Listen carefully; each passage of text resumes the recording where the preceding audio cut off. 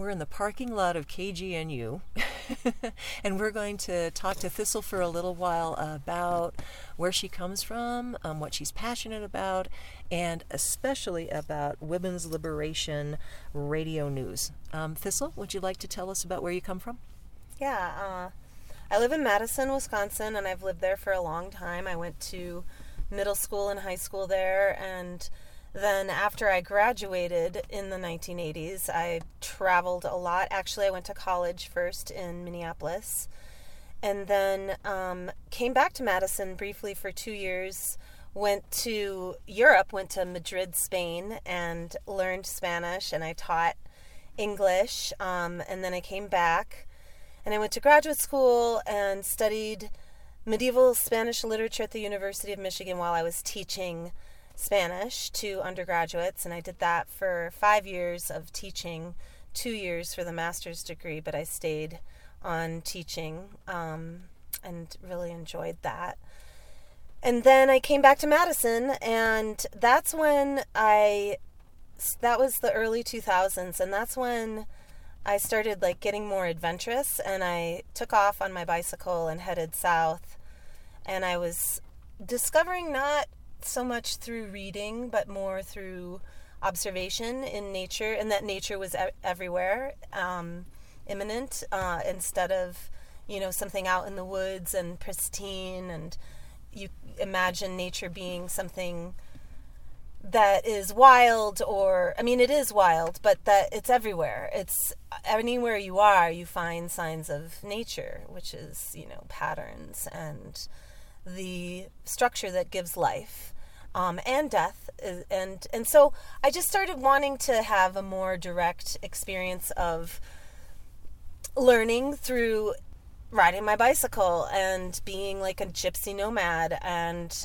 did that in the early 2000s and ended up living in Austin, Texas in a makeshift eco-village that people, it was an offshoot of the Rhizome Collective, which, the Radish Collective you were talking about earlier here in Boulder. There's it's not underground, but there's like a culture on this land, this occupied indigenous land that has been so harmed by Western civilization.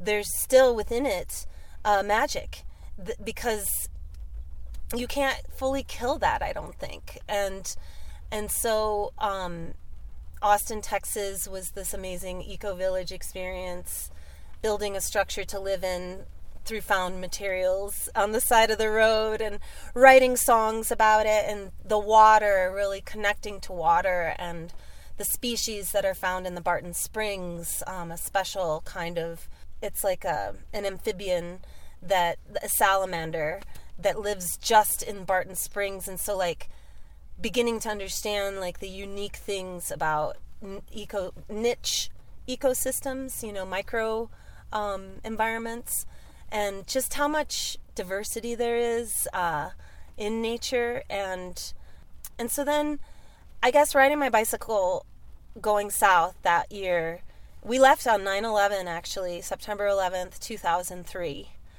And that act was the biggest deal of my whole life. It was like being at a crossroads and making a decision to go one way, and my life was just never the same after that. I've just been on a bicycle journey. Even if I'm not on a bicycle, I'm still in that mindset, and kind of ready to shapeshift and turn. And all the while I say that, I also have made a decision to put my roots down back in Madison, because it's always, which is so weird about what's happening to me right now, because Madison's always kind of been, since my childhood, a place where I can seek nurturing and have a sense of security and familiarity and all of these things. But over the past 2.5 years, mostly it's the past 2.5 years, but really it started in 2014.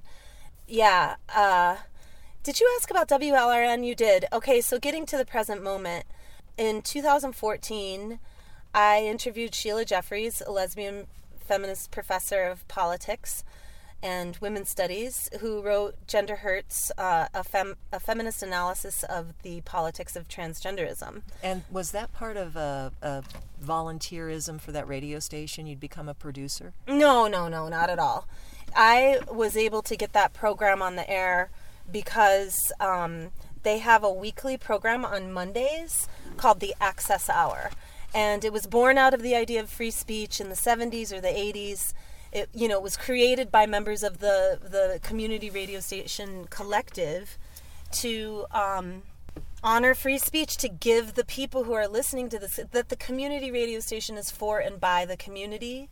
And so people play the tuba for an hour. I mean, I'm exaggerating, but you can do anything on the Access Hour. So it's like the free speech zone, as long as you don't break the FCC regulations, which is like no swearing. So anyway, that's how I got Sheila Jeffries on there. And for that reason, I think they didn't yank the program.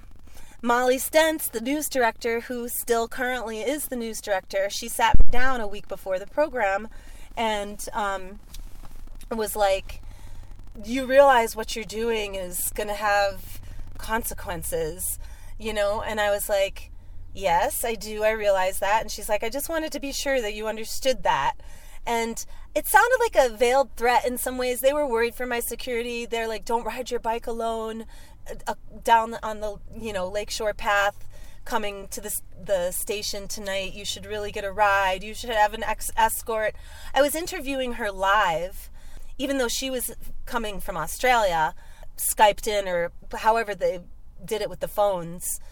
Still, it was a live interview, and so nobody knew what to expect, and it was billed as this controversial thing, and the Isthmus newspaper picked it up, and it just became like a big media thing in Madison, and the words hateful bigotry came up right away. And that what you're going to hear on WORT on Thistle Pedersen's program is hateful bigotry against trans women. I think they might have said trans women like right away, not just trans people, and the thing is that the group trans women, if you actually look at what that term represents, it represents men, and primarily it's not a sexuality or a sexual orientation. It's it's like men. Most of them are straight, and so like that, considering how women are so oppressed through sexual violence, it's abusive to even okay. And so here I'm proving their point, right? Like, to me, the word trans woman is indicating of the abuse that men engage in, and to force women to accept penis as female is like rape culture, and so I think early on I kind of felt that on like some instinctual level that I had never really articulated, even though I read Gender Hurts, and I read Sheila Jeffries' analysis before I interviewed her. We didn't even get that deep either. We weren't talking specifically about what is this term trans women and why and I didn't know in 2014 that would be a target of attack. And that they're very specific about Thistle Pedersen hates trans women. Okay. You know what I mean? And so the program was incredibly controversial. It was couched as, you're going to encounter a pushback from this. And what happened as a result of airing this on a free speech part of your community radio station? What happened, and how did that play out in your life? Well, there was a huge attempt to censor and sort of a crackdown and a real tension around it, and a lot of threats to me that, I would lose all kinds of things. And I did. I ended up losing so much social standing. And I was very naive. I thought if I presented Sheila Jeffries' arguments in a fair, rational, civil way, but see, they think it's abhorrent that you don't accept penis as female. And it really does boil down to that. And to me, that's the indication of it being a patriarchal, misogynistic ideology and philosophy. It's like penis is not female. And to insist that it is, the sexual organ that it is rape culture, And so, like, I think I just sort of, like, knew that on some level, and they could sense it on me. They just projected it onto me. Like, she hates trans women. So, well, I don't even accept the term trans women. Like, I don't accept that. I think men are men, and if they identify as women, that is a misogynistic practice. Whether that individual man is a misogynist or not, it's still a misogynistic practice. It's a reversal. There's like all kinds of reasons why I am never going to accept penis as female. And so, you know, this aired, it didn't even get that deep, not even as deep as what you're talking about right now. And there was immediately a pushback. You lost voice on that community radio station as a result? I did, but temporarily. I mean, that's what's so amazing about my story is like, yes, there was a lot of pushback, there were a lot of threats, but I was in such a good high standing amongst my community as a free-loving community environmentalist, organizer, musician, fun-loving, dancing, sprightly, you know, like lots of like, I don't know, good energy, right? And so they were upset with me, but they hadn't like banned me. But then a year later, I came back and I did a documentary of the last Michigan Women's Music Festival. And I remember sitting with Molly and being like, I hope they don't come and get me this time, you know? And she was like, why would they come and get you? You're documenting a women's music festival. I'm like, this is not just any old women's music festival. This is lesbian, you know, women's music festival from 1974. And there was like a lot of politics around it too, you know? And so, and plus it was being shut down by trans activism. Basically, you know, a lot of the reason why the Michigan Women's Music Festival never continued on, or I mean, it's remorphing, but there wasn't like a clear plan. It was more like, okay, finally we're gonna just have some relief and give up because they've been so vicious. So this is an ongoing pressure to insist that you can't have this perspective, you can't have these spaces. And you aired a program about the Michigan Women's Festival, right? And what happened as a result of that program. And so then here, I'm really glad I get to tell these details because I think they're really important. So I aired the Michigan Women's Music Festival program, the anniversary. I spent a lot of time at the station in the studio, getting to know the equipment and working on the sound engineering and the editing and mixing the music in with the interviews and going through all the hours of tape that I had, you know, to like capture what I wanted to capture in that 1 hour, you know. And I solicited volunteers. So similar to what WLRN does in some ways, is like I wanted to represent the collective voice of the Michigan Women's Music Festival and all of the different aspects of it, you know, the political, but also the music, obviously, the art, the culture, the women's culture, the village that springs up in the woods, and the ferns, and the representation of nature, and like all these different aspects. So I spent a lot of time at the station, and I got to know people, and they got used to me being there. And so it seemed like I was a regular volunteer, but I wasn't. I was just producing an access hour program. So it was very easy to kick me out and just say goodbye and never see me again and just dust your hands or whatever. But after that program, I was released in 2015. At the end of 2015, there was a lot of positive reinforcement for it by feminists and by Michigan Women's Music Festival participants.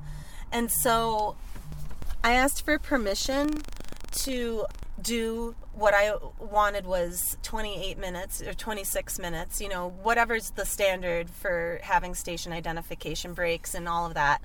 So 26 minutes a month is what I asked the programming committee for, to produce more shows like the Michigan Women's Musical Festival show that I had produced, and like the Sheila Jeffries. They knew that that's what I wanted to do, was like have that particular radical feminist voice that's not on the air regularly. Because when I aired in 2014, there were 5 programs that it was at least 3.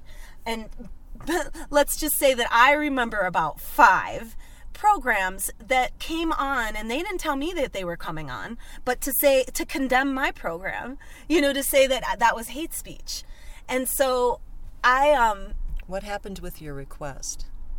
They denied the request. But I want to say something about WORT that I'm not getting at the Wilmar Center, which is a neighborhood center.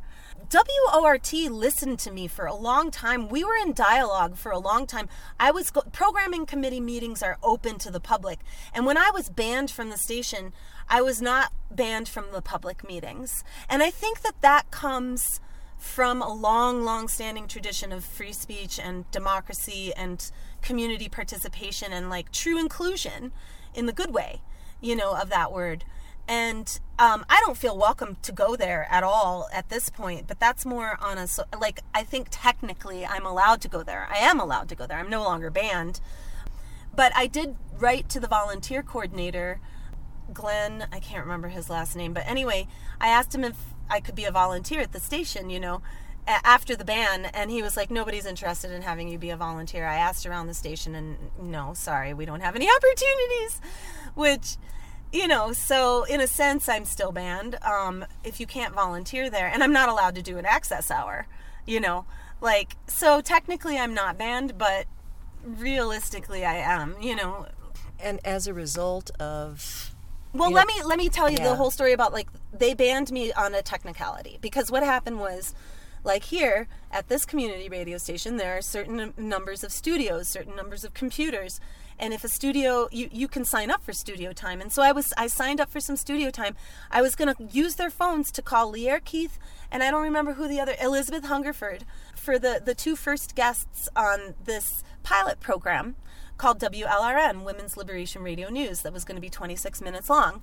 And we were going to do it in fact, we did it. We created the program, but it didn't happen for 5 months. It took 5 months after. Okay, so they banned me because I didn't have a show. I didn't have a regular show, and the programming committee had not asked me to create a prototype for them to discuss my programming.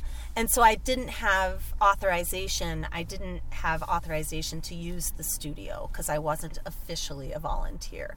So that was the basis for their ban. But it was because they saw my name, what I call trans activists, some of them in the Feminist News Collective. They saw my name on the studio door, signed up for some studio time, and they're like, wait a second, she's done with her access hour. What is she doing? You know what I mean? And that's how I got banned. And it was a full ban by the president of the board at the time, Steve, God, I can't remember his last name. I think there's a Z and a W in it. But anyway, so that was January of 2016, and the ban was lifted in a secret executive committee meeting or something like that. I don't know. But like I said, WORT is a lot more transparent than the Wilmar Center. The Wilmar Center, you go on their website, you don't know when the board meetings are. You have to open up a PDF document in order to, and then it's 2 years old, so you don't even know if it's reliable information. The Wilmar Center, which is my current organization in Madison, that's a community-based organization, a neighborhood center that's inclusive of all people, where an administrator there literally in writing put, you're not allowed to perform on this stage because of hatred, bigotry, and discrimination. That I am engaging in hatred, bigotry, and discrimination against trans with a capital T, she writes, women, and trans with a capital T, men. In writing, this is why I don't get to perform my song about my cat that passed away and how I would take her to the park and do yoga in the park as she was frolicking in the woods. And it was this really beautiful song that I was going to sing on their stage. And it had nothing to do with anything. And which is the other thing about WORT, at least they were questioning this quote-unquote controversial content of this lesbian feminist political science professor. You know what I mean? I was interviewing the enemy, but in the case of the Wilmar, what I was doing was completely unrelated to any political activity. And I'm familiar with that as well. I've been deplatformed before when what I was going to talk about was anti-civ analysis, but the association of being a radical feminist, even an association with that, was enough for the culture and for the platform to be shut down for me. So I really identify with this story and your story of how the culture, as well as the institutions that are part of that culture, are completely robbing you of voice. And us of a voice. That you no longer have voice.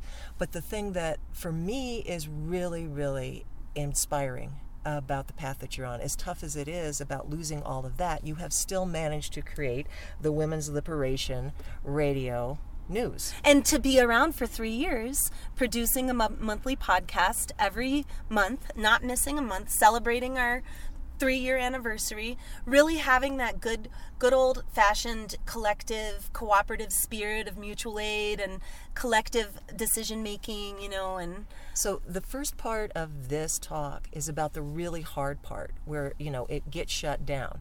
All of those avenues for being able to present this analysis, to present this perspective, all of that gets shut down and gets completely stymied by the society that you're in, by your your community, which is turned on you in Wisconsin, by the institutions, once again, by the radio station. You're kind of there, but you're kind of not. So how did you take all of that and create this brand new thing? You just mentioned a name that you were pitching to the community radio station. That's the same name that I'm hearing for what you're doing now successfully for 3 years. I mean, it's amazing because Women's Liberation Radio News was going to happen no matter what.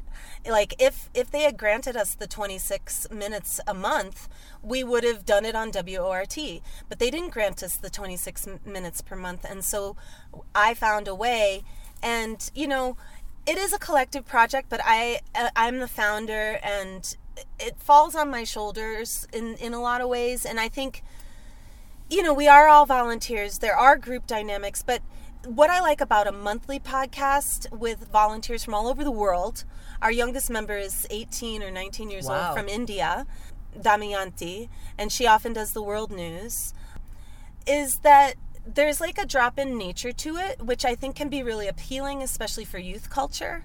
It's like, you don't have to be like Leo in here, like we were just meeting. It's like his full-time job is doing this sound engineering for La Lucha Sigue, which I can't wait to check out that program because he's doing an insane amount of production, which production is great. Like, I totally understand the value of that as a media activist, but it's also a high-level skill and an art. And what we're really into is community-based, getting the information out there, because who else is going to get this censored information out there?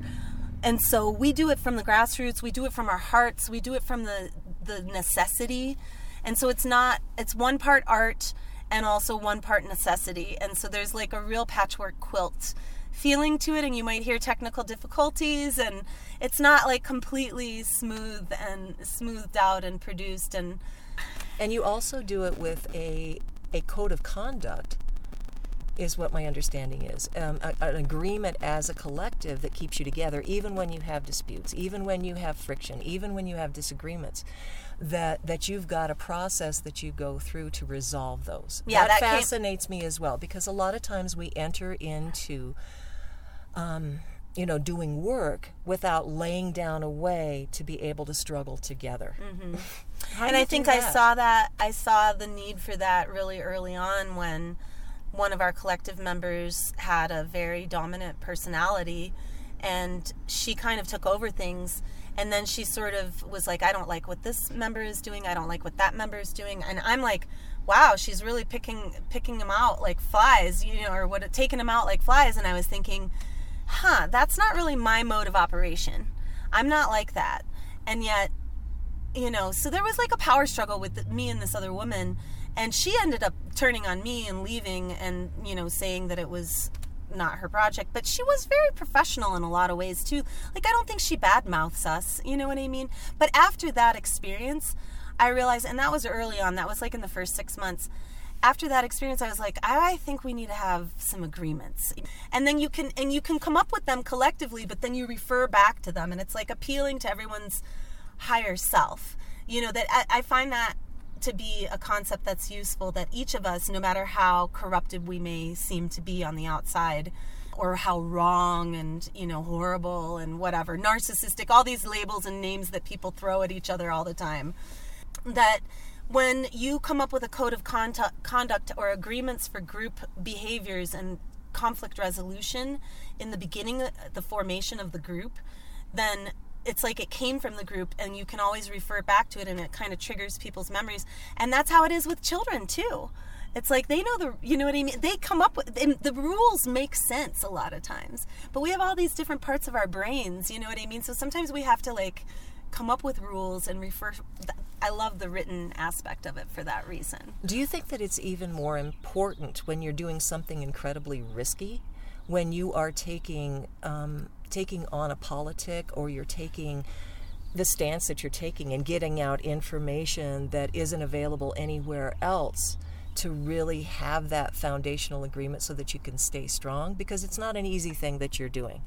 You know, it's born out of necessity. It's born out of being silenced. Do you think that that's even more important? I do think it's really important, and I also think it's an ongoing process. And like, solidarity is in our agreements, and a strong intention behind WLRN, sisterhood and solidarity. But we have been attacked by gender activists, or activists, whatever you want to call them, people who interfere with your process. They don't want you to be there broadcasting. So, and we've had to hunker down, and, you know, so we've had like situations of repression.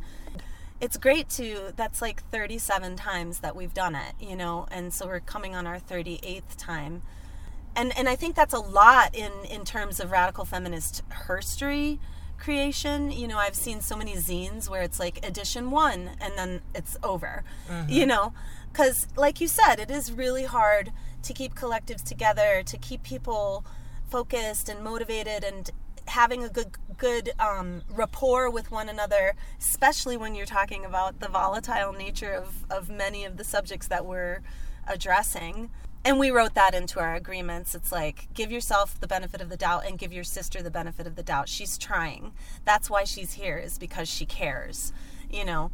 And these are very, very sensitive button type issues and so if a sister gets really upset about something, just try to remember that, you know, try to remember what we're doing here. We're not just like making lemonade. We're like revolutionaries. We're like changing culture. We're getting information that's like forbidden information out to a crucial number of women. I mean, this is my hope, is that it's disseminating enough that enough women are listening that they're going to have an idea of what kind of uprising we might be able to have if the shit hits the fan, or maybe you would say when the shit hits the fan.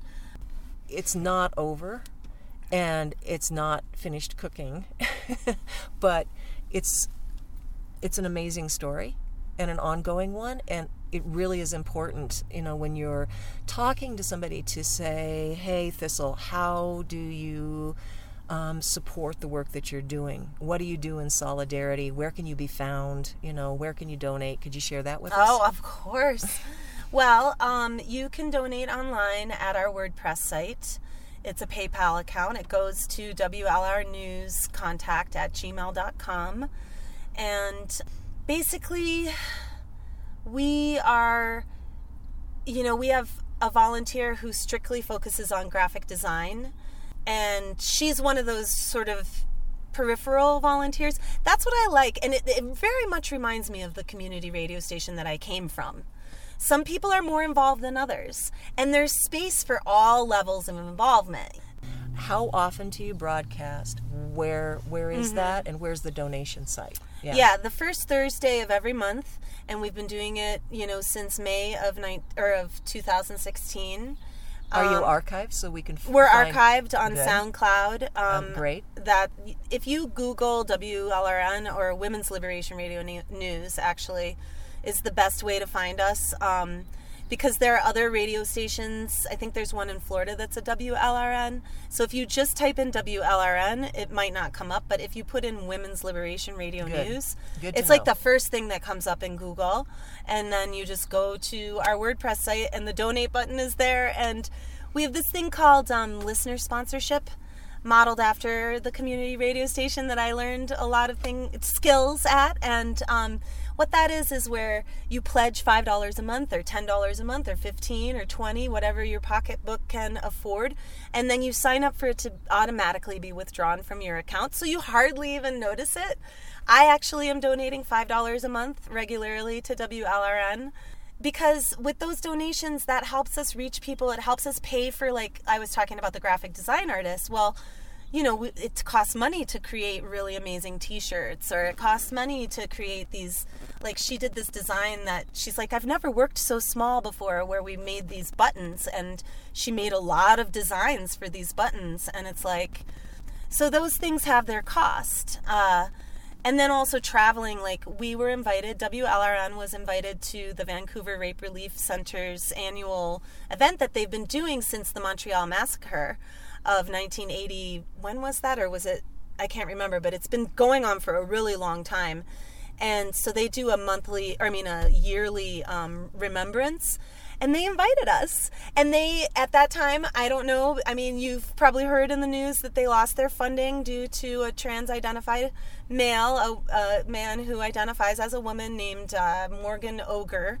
And he lives in Vancouver, and he, trashes Meghan Murphy, and he trashes the Rape Crisis Center, Vancouver Rape Relief, and so they lost their funding. But at the time that they invited us, which was December of 2018, they were able to cover one of our plane tickets, and then we were able to cover one of our plane tickets too. And so the two of us went out. Julia Beck and I went to Vancouver, and all the big names in feminism were there. It was extremely exciting. It was very beautiful to commune. There was a strong Indigenous woman presence.